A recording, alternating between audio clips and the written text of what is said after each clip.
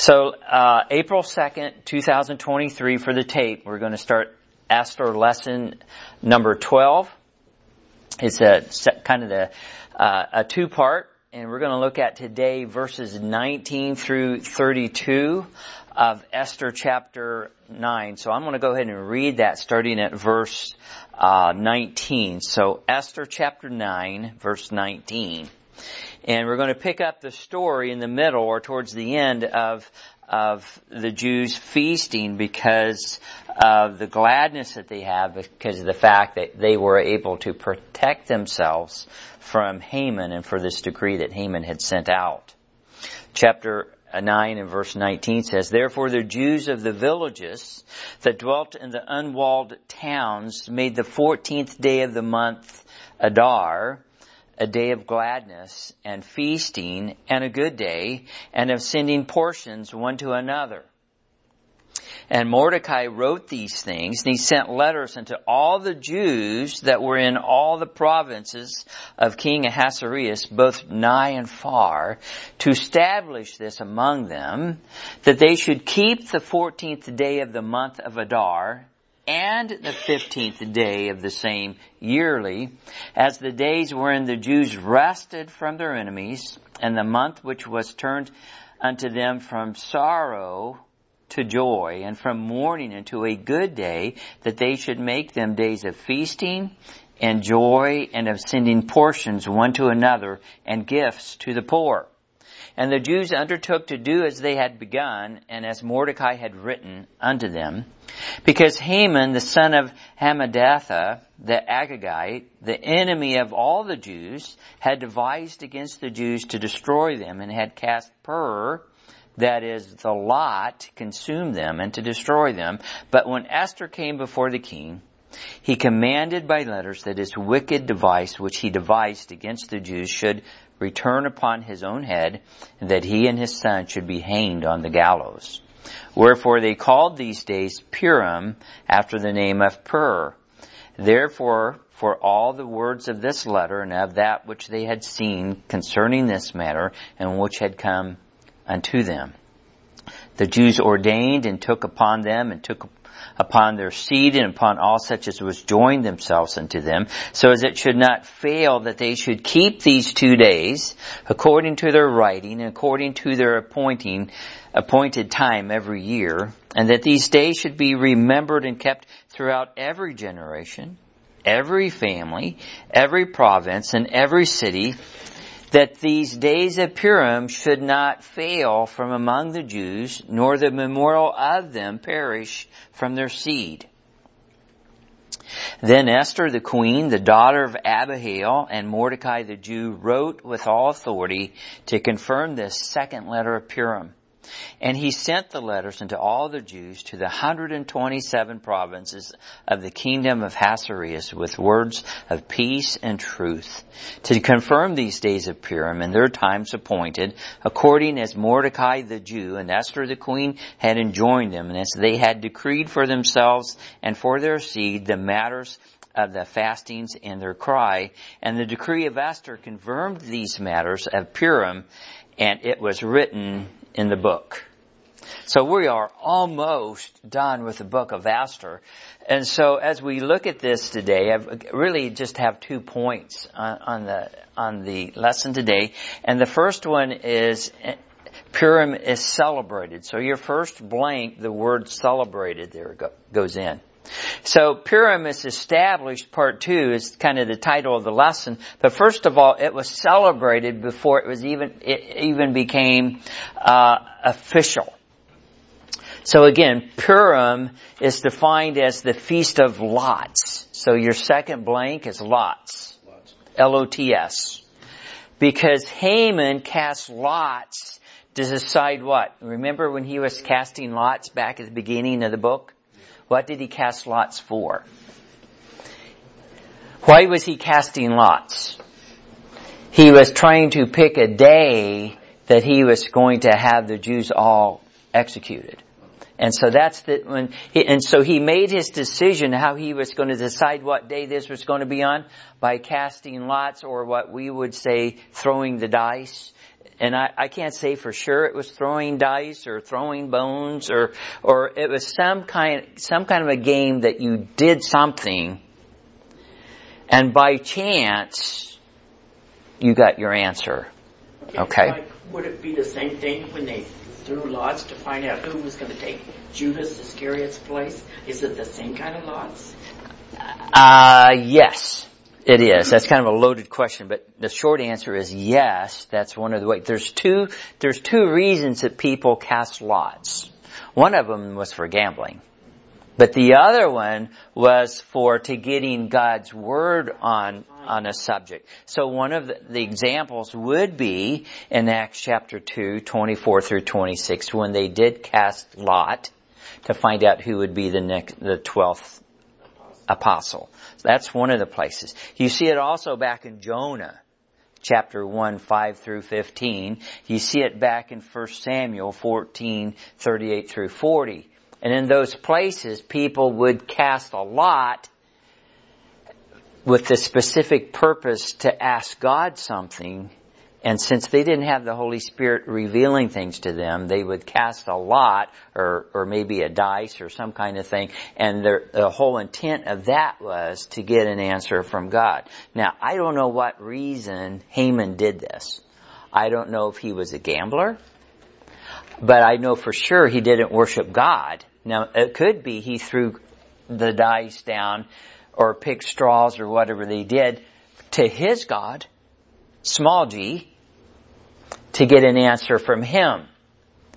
I don't know. The Bible's not very specific with that, but here's what I do know.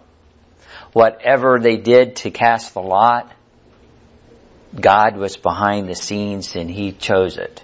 Okay? It wasn't some chance that the day and the time all came down. God chose it. And so even though we don't see the name God in the book of Esther, God is still behind the scenes, and He gave them the time, okay? So the word lot there is basically casting a lot out to it. And it is Purim is a Persian word, because again, they are in Persia at this time. And so it's defined as the Feast of Lots. Letter B, it says, Purim is celebrated first by the Jews in the villages. The people didn't wait. I mean, after that day that they were supposed to be executed and they were able to defend themselves, the following day, the Jews in the kingdom decided they're going to have a feast and a good day and they're going to celebrate. And you think about this, wow. I mean, they went from almost total destruction to life here. And so they are beside themselves, okay? But it was celebrated first by the Jews. It was no official thing. It's just like, hey, this is a good thing that happened. We're going to celebrate, okay? And see, it was a day of gladness. It was a day of feasting, and it was a good day. I mean, they are excited. And it was also a day to send gifts. Kind of reminds us of Christmas or a birthday. You're celebrating something. You send gifts, okay?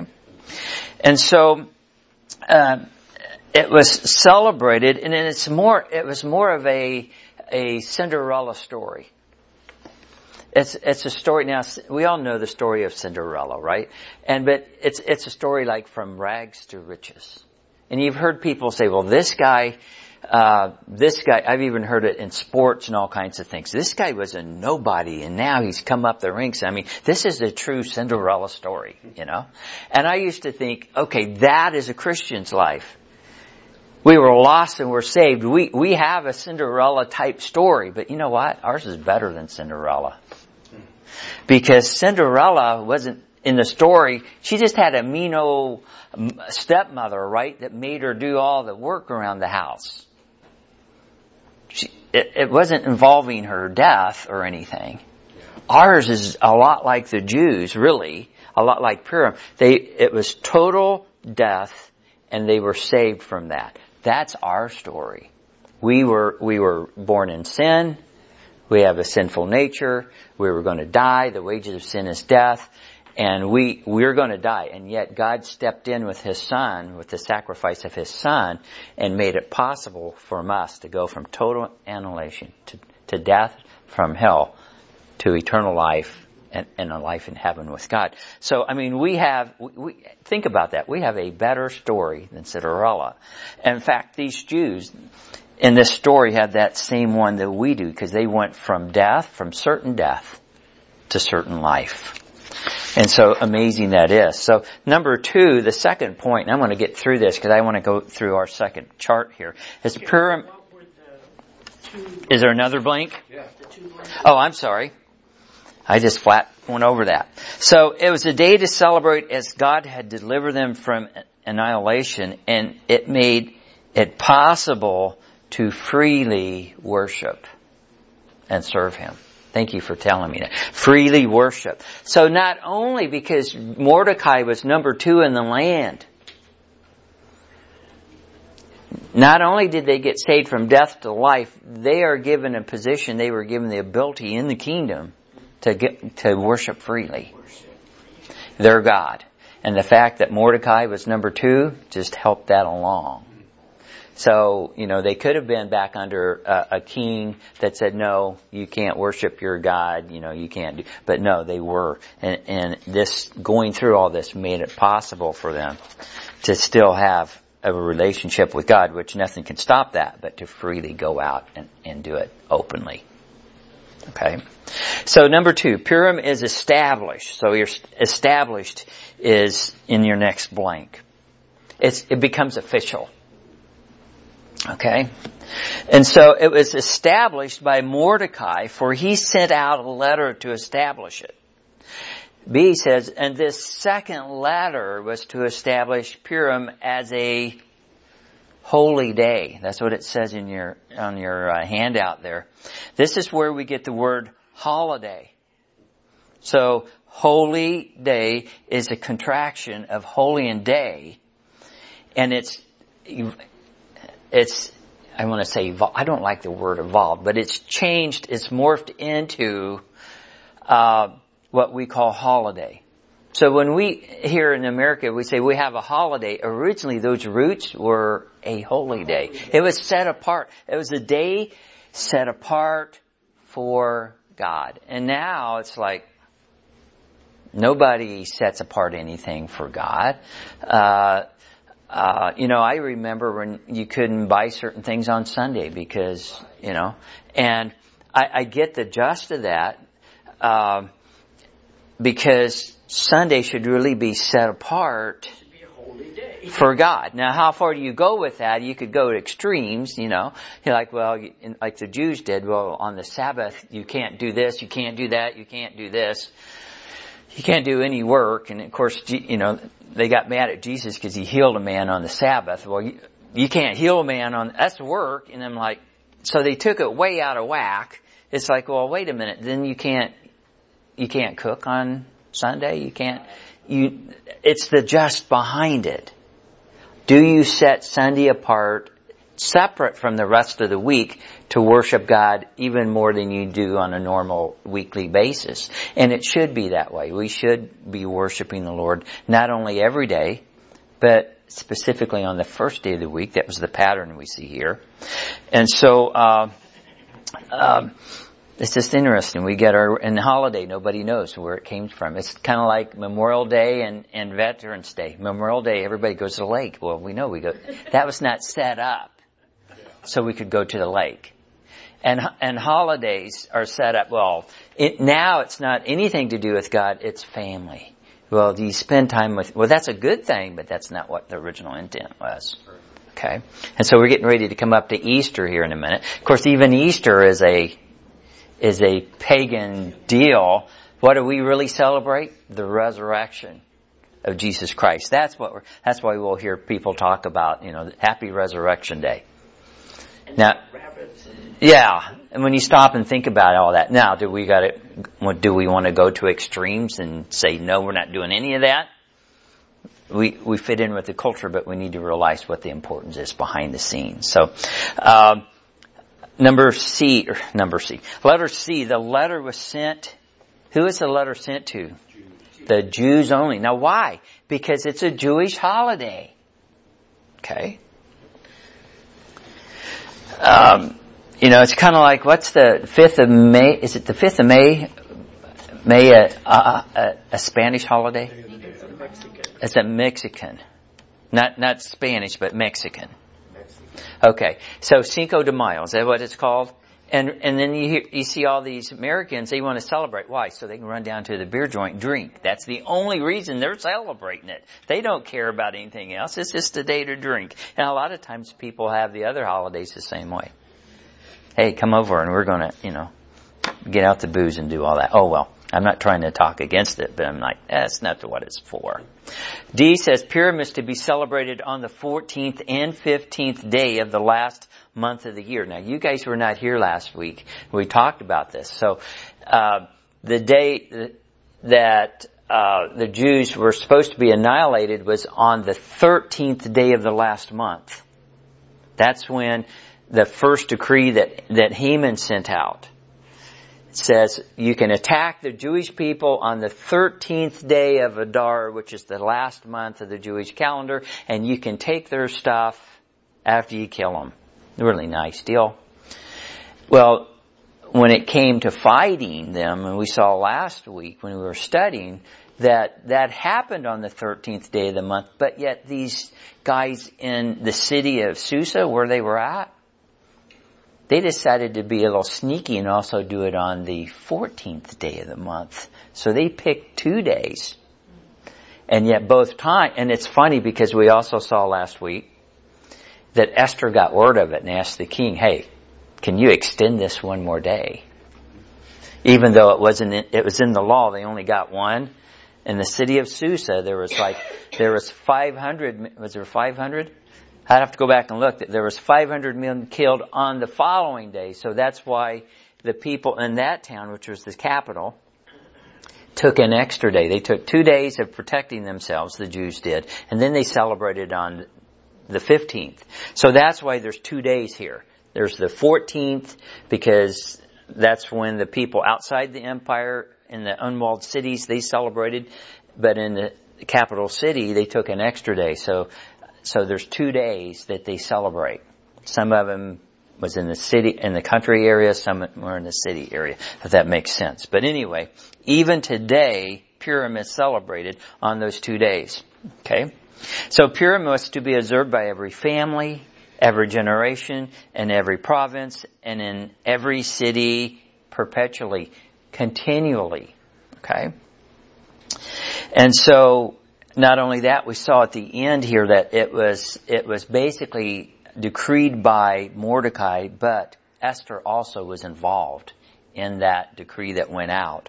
So she's involved in that also under F there. Purim was confirmed by Esther.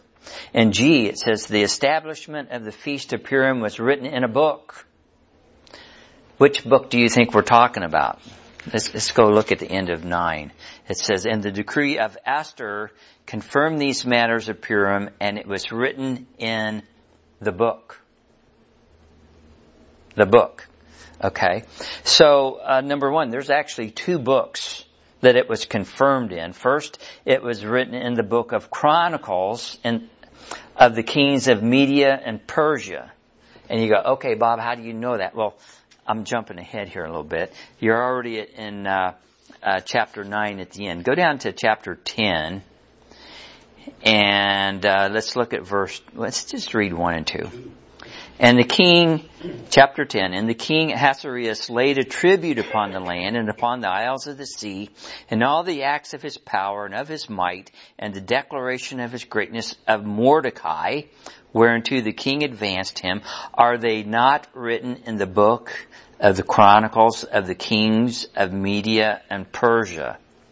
So apparently there is a record written of Purim and probably everything that took place in Esther in the Chronicles of the king. Remember, the king couldn't sleep one night, so they brought him the records, and he started going through them earlier in the book of Esther because he couldn't sleep, and so he brought those books up. So they must have kept pretty good records. So the Feast of Purim is written in a book. It's written in the Chronicles of the kings of Media and Persia, but it's also, second, it was written in the book of Esther and included in God's book. So God's God's is the word that goes in your next blank. And so you're like, okay, so why did God include the book of Esther in His Bible? Well, it's to teach us, right? I know there's a man what's the next book after Esther? I know, we got to go back through it. Job. Okay. Job is the next book. Now remember, Job gets tested by, who's he get tested by? Trick question, but it's by Satan and God. He goes through all these things that happen to him, and yet, does he ever come up with a realization of why he went through those? Does he ever get an answer from God of why he went through his trials and tribulations? Think about it. Does he? Because he wants to know. I'll give you the answer. No. Job never realizes why God allowed him to go through these things. But yet, in the book of Job, let's turn over to chapter 19. So in the middle of this, of Job, and I'm trying to make a point here, so just hang with me for a minute. Job chapter 19, and I'm going to start off in verse 23. Job 19:23 says, and this is Job talking, he goes, "Oh, that my words were now written. Oh, that they were printed in a book, that they were graven with an iron pen and lead in the rock forever. For I know that my Redeemer liveth, and that He shall stand at the latter day upon the earth. And though after my skin worms destroy this body, yet in my flesh shall I see God." So it kind of gives us Job's faith right there. But he knows that he's going to stand before God at the end of time, and God's going to bring him back up again.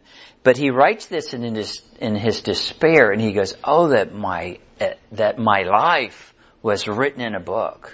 And it is. And guess what it is? Now, he never knew why he went through the trials, but I know why he went through the trials, to be an example for us. And it was written in a book so that we can read it and we can learn from it. And yet, that's what Esther's story is the same way. God has preserved those things down through history to give them to us, to help us understand who He is, to help us understand what He's done and what He's going to do. The same thing with the feast. The feast tell a story. It's kind of like when God created us and man went AWOL and sinned and went against God and everything got turned into chaos. God now is like, okay, I have a plan to redeem mankind to me, back to me. And everything I do is going to point to what my plan is. And so from everything, I mean, it's almost like He has neon signs pointing everything. He has a book. He has got it written in the book. He has who He is just in nature. He has the stories in the Bible. Everything is pointing. God is trying to get everybody to realize that we're lost and apart from Him, and He sent His Son to save us, to pay for our sins, so that we can have that relationship restored. There are signs all over the place.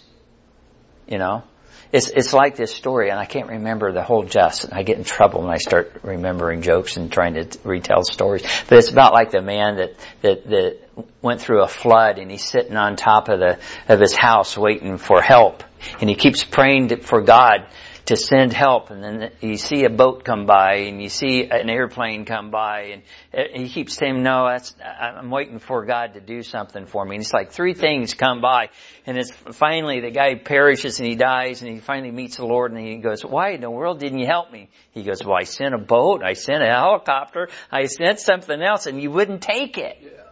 That's kind of like mankind. It's like God does all these things in our life to give us opportunities to accept Him as Lord and Savior. And the thing is, a lot of time, some people do wake up and see it.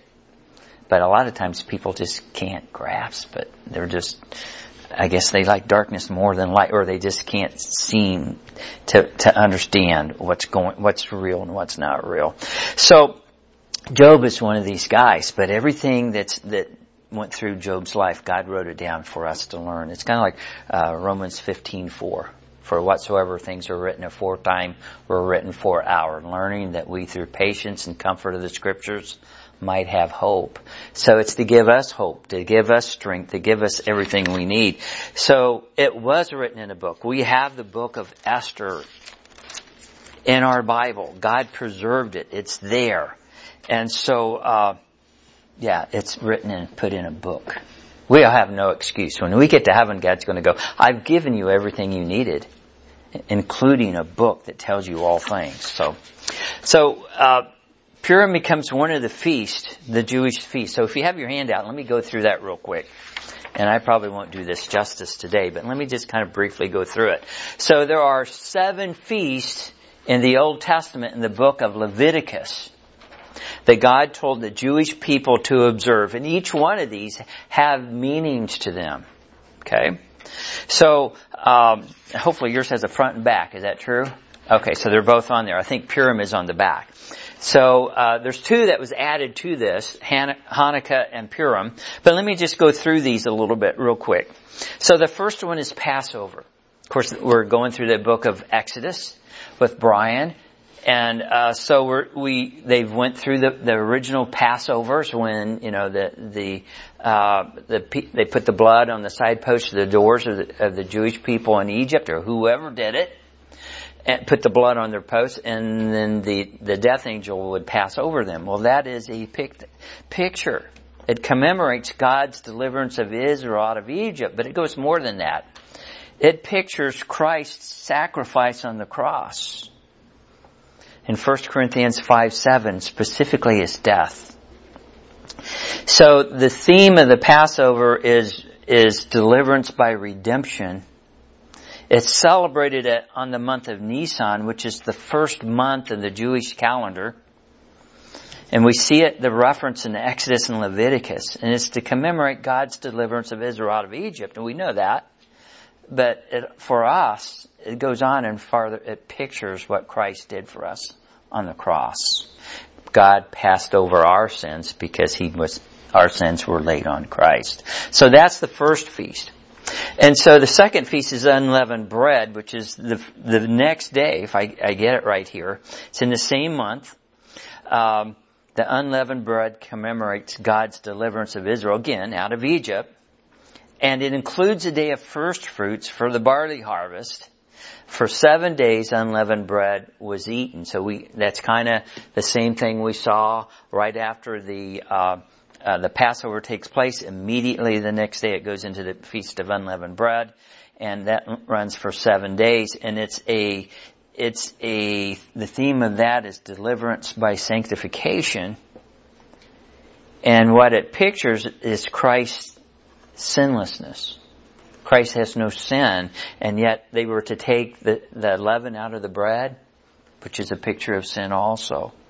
And so, again, these Jewish feasts, not only do they mean things to the Jewish people, they also picture, again, prophetically what Christ is going to do, and he pictures these sacrifices, these feasts.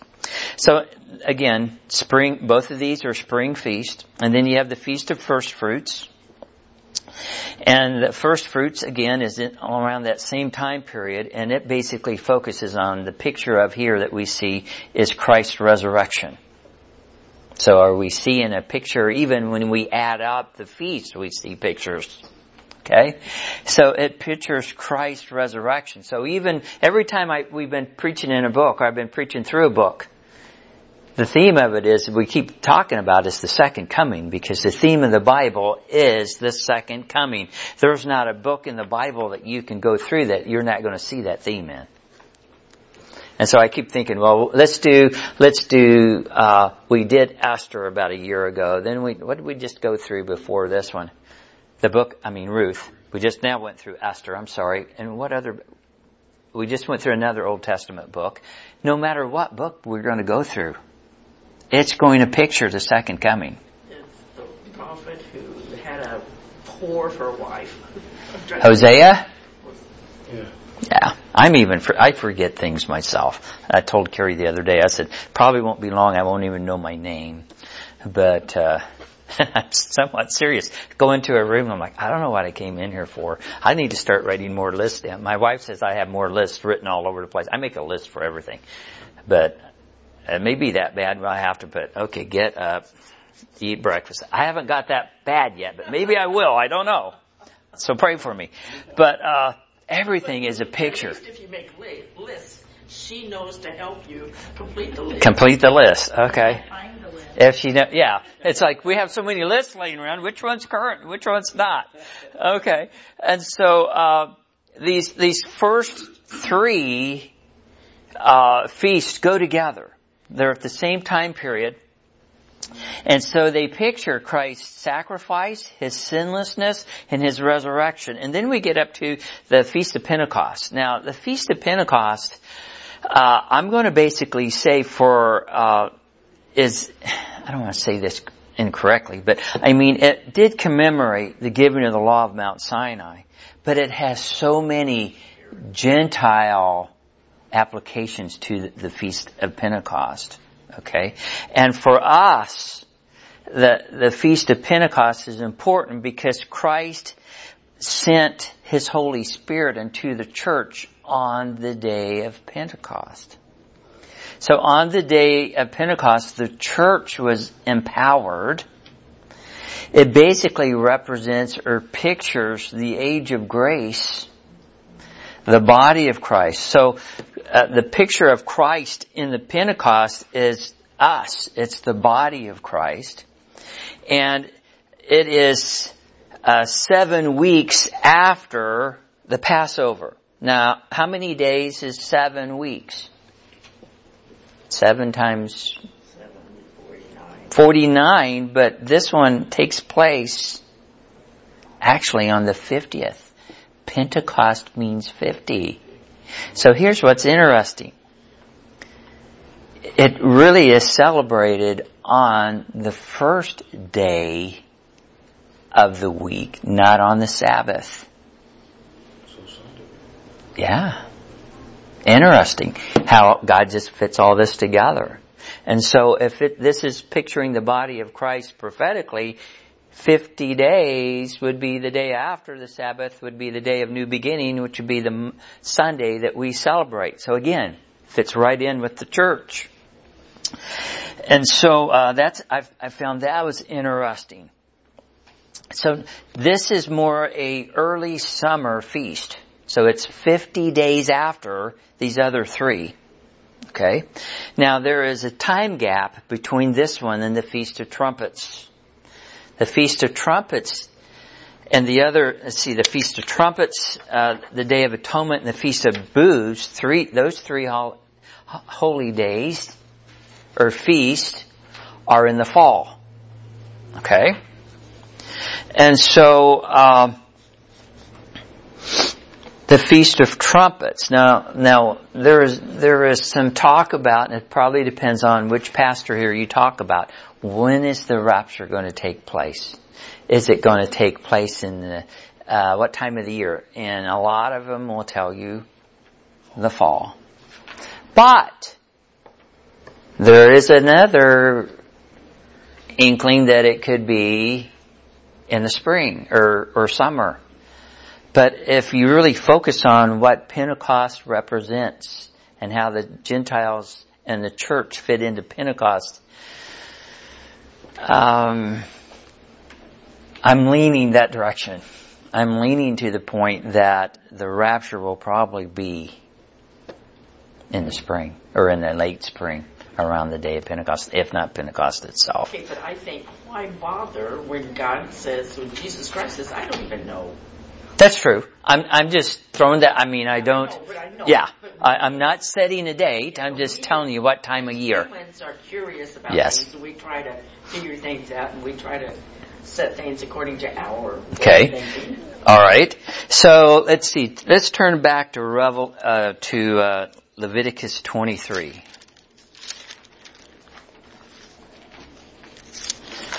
This is Exodus.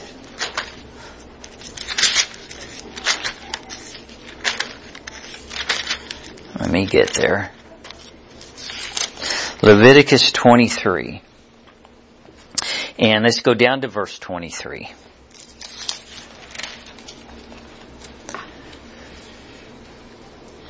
It says, "And the Lord spake unto Moses, saying, Speak unto the children of Israel, saying, In the 7th month, in the first day of the month, shall you have a Sabbath, a memorial of blowing of trumpets, a holy convocation." So my point here, he's getting ready to talk about the next feast, or the Feast of Trumpets here. And specifically, he says, "And the Lord spake unto Moses, saying, Speak unto the children of Israel, saying." So it's got a Jewish focus on this one. I'm not saying Pentecost didn't, but Pentecost also has a lot of Gentile application to it. But in the Feast of Trumpets, we're all back to Israel. Okay? And so this takes place in the fall, September to October. This is the 7th month of their calendar. And it is the blowing of the trumpets to signal the beginning of a new civil year. And it's back to the Jews. Now, the Feast of Trumpets is also going to picture the tribulation period, because in this feast, we're going to see some raptures take place.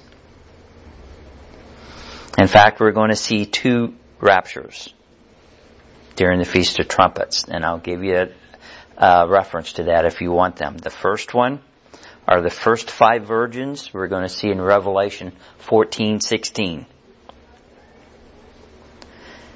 The second one is for the last 5 virgins. We'll see that in Revelations. What did I tell you the first one was? Revelation 14:16, right? And the last one is in Revelation 16:15. And you also will see it in Luke 12:36. So we see that there are 2 tribulation raptures that are for God's people to bring certain tribulation saints out, like we are raptured out. But the church is already gone at this time. So, I mean, this is getting pretty deep stuff here. So the Feast of Trumpets in the fall, when it starts talking about showing signs of a trump going out and a regathering of God's people in the fall, is a picture of Him regathering His saints out in the tribulation. Now again, that's pretty deep things. So then the next day is a day of atonement. And basically this pictures Christ's second coming.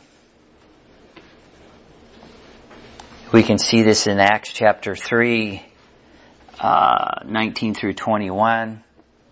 And then the 7th feast is the Feast of Booths.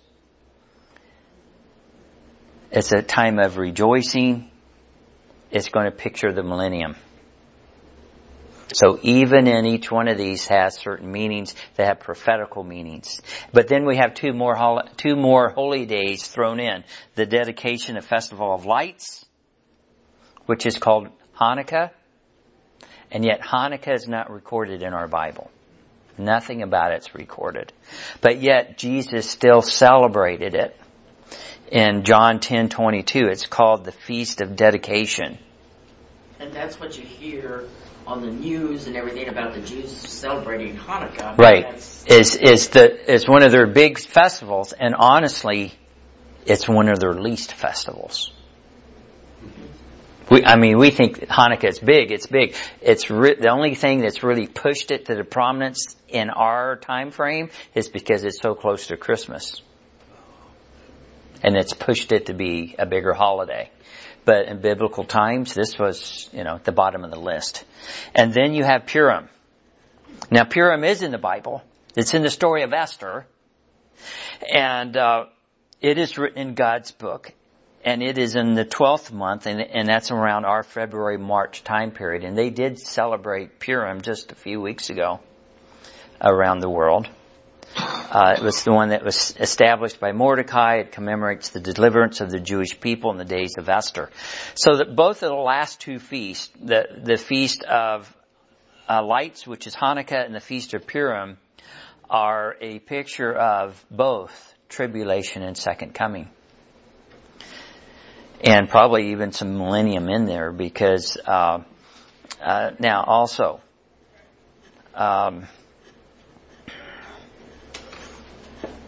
there's a 5-month period between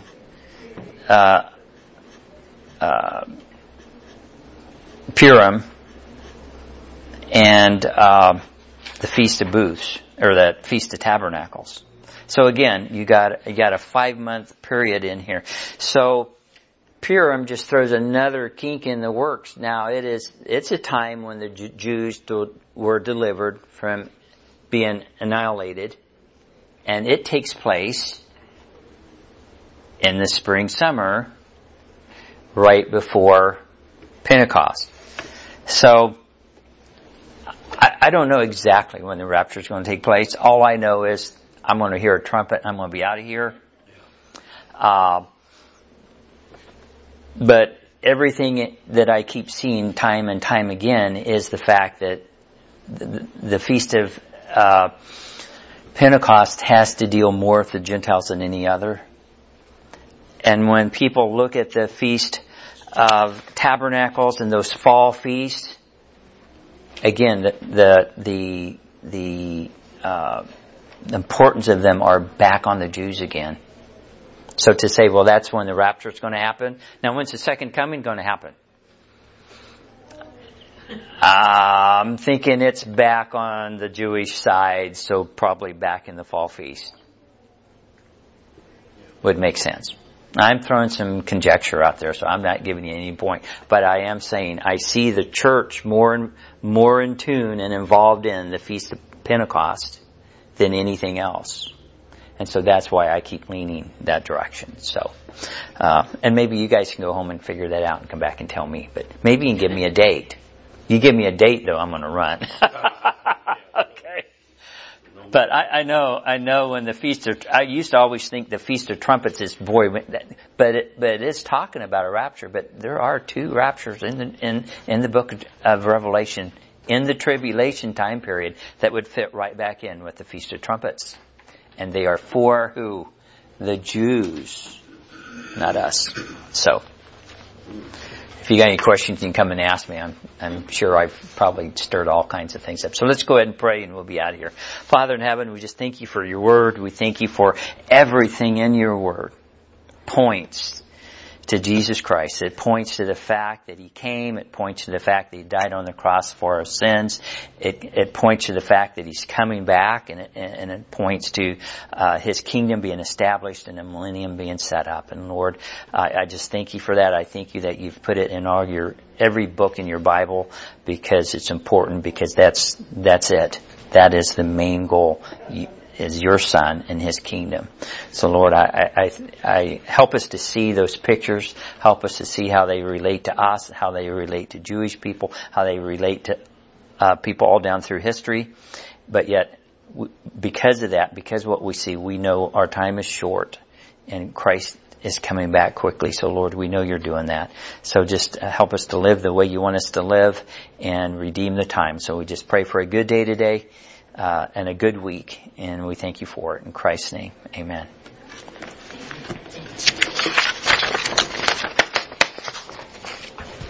Thanks. That's good.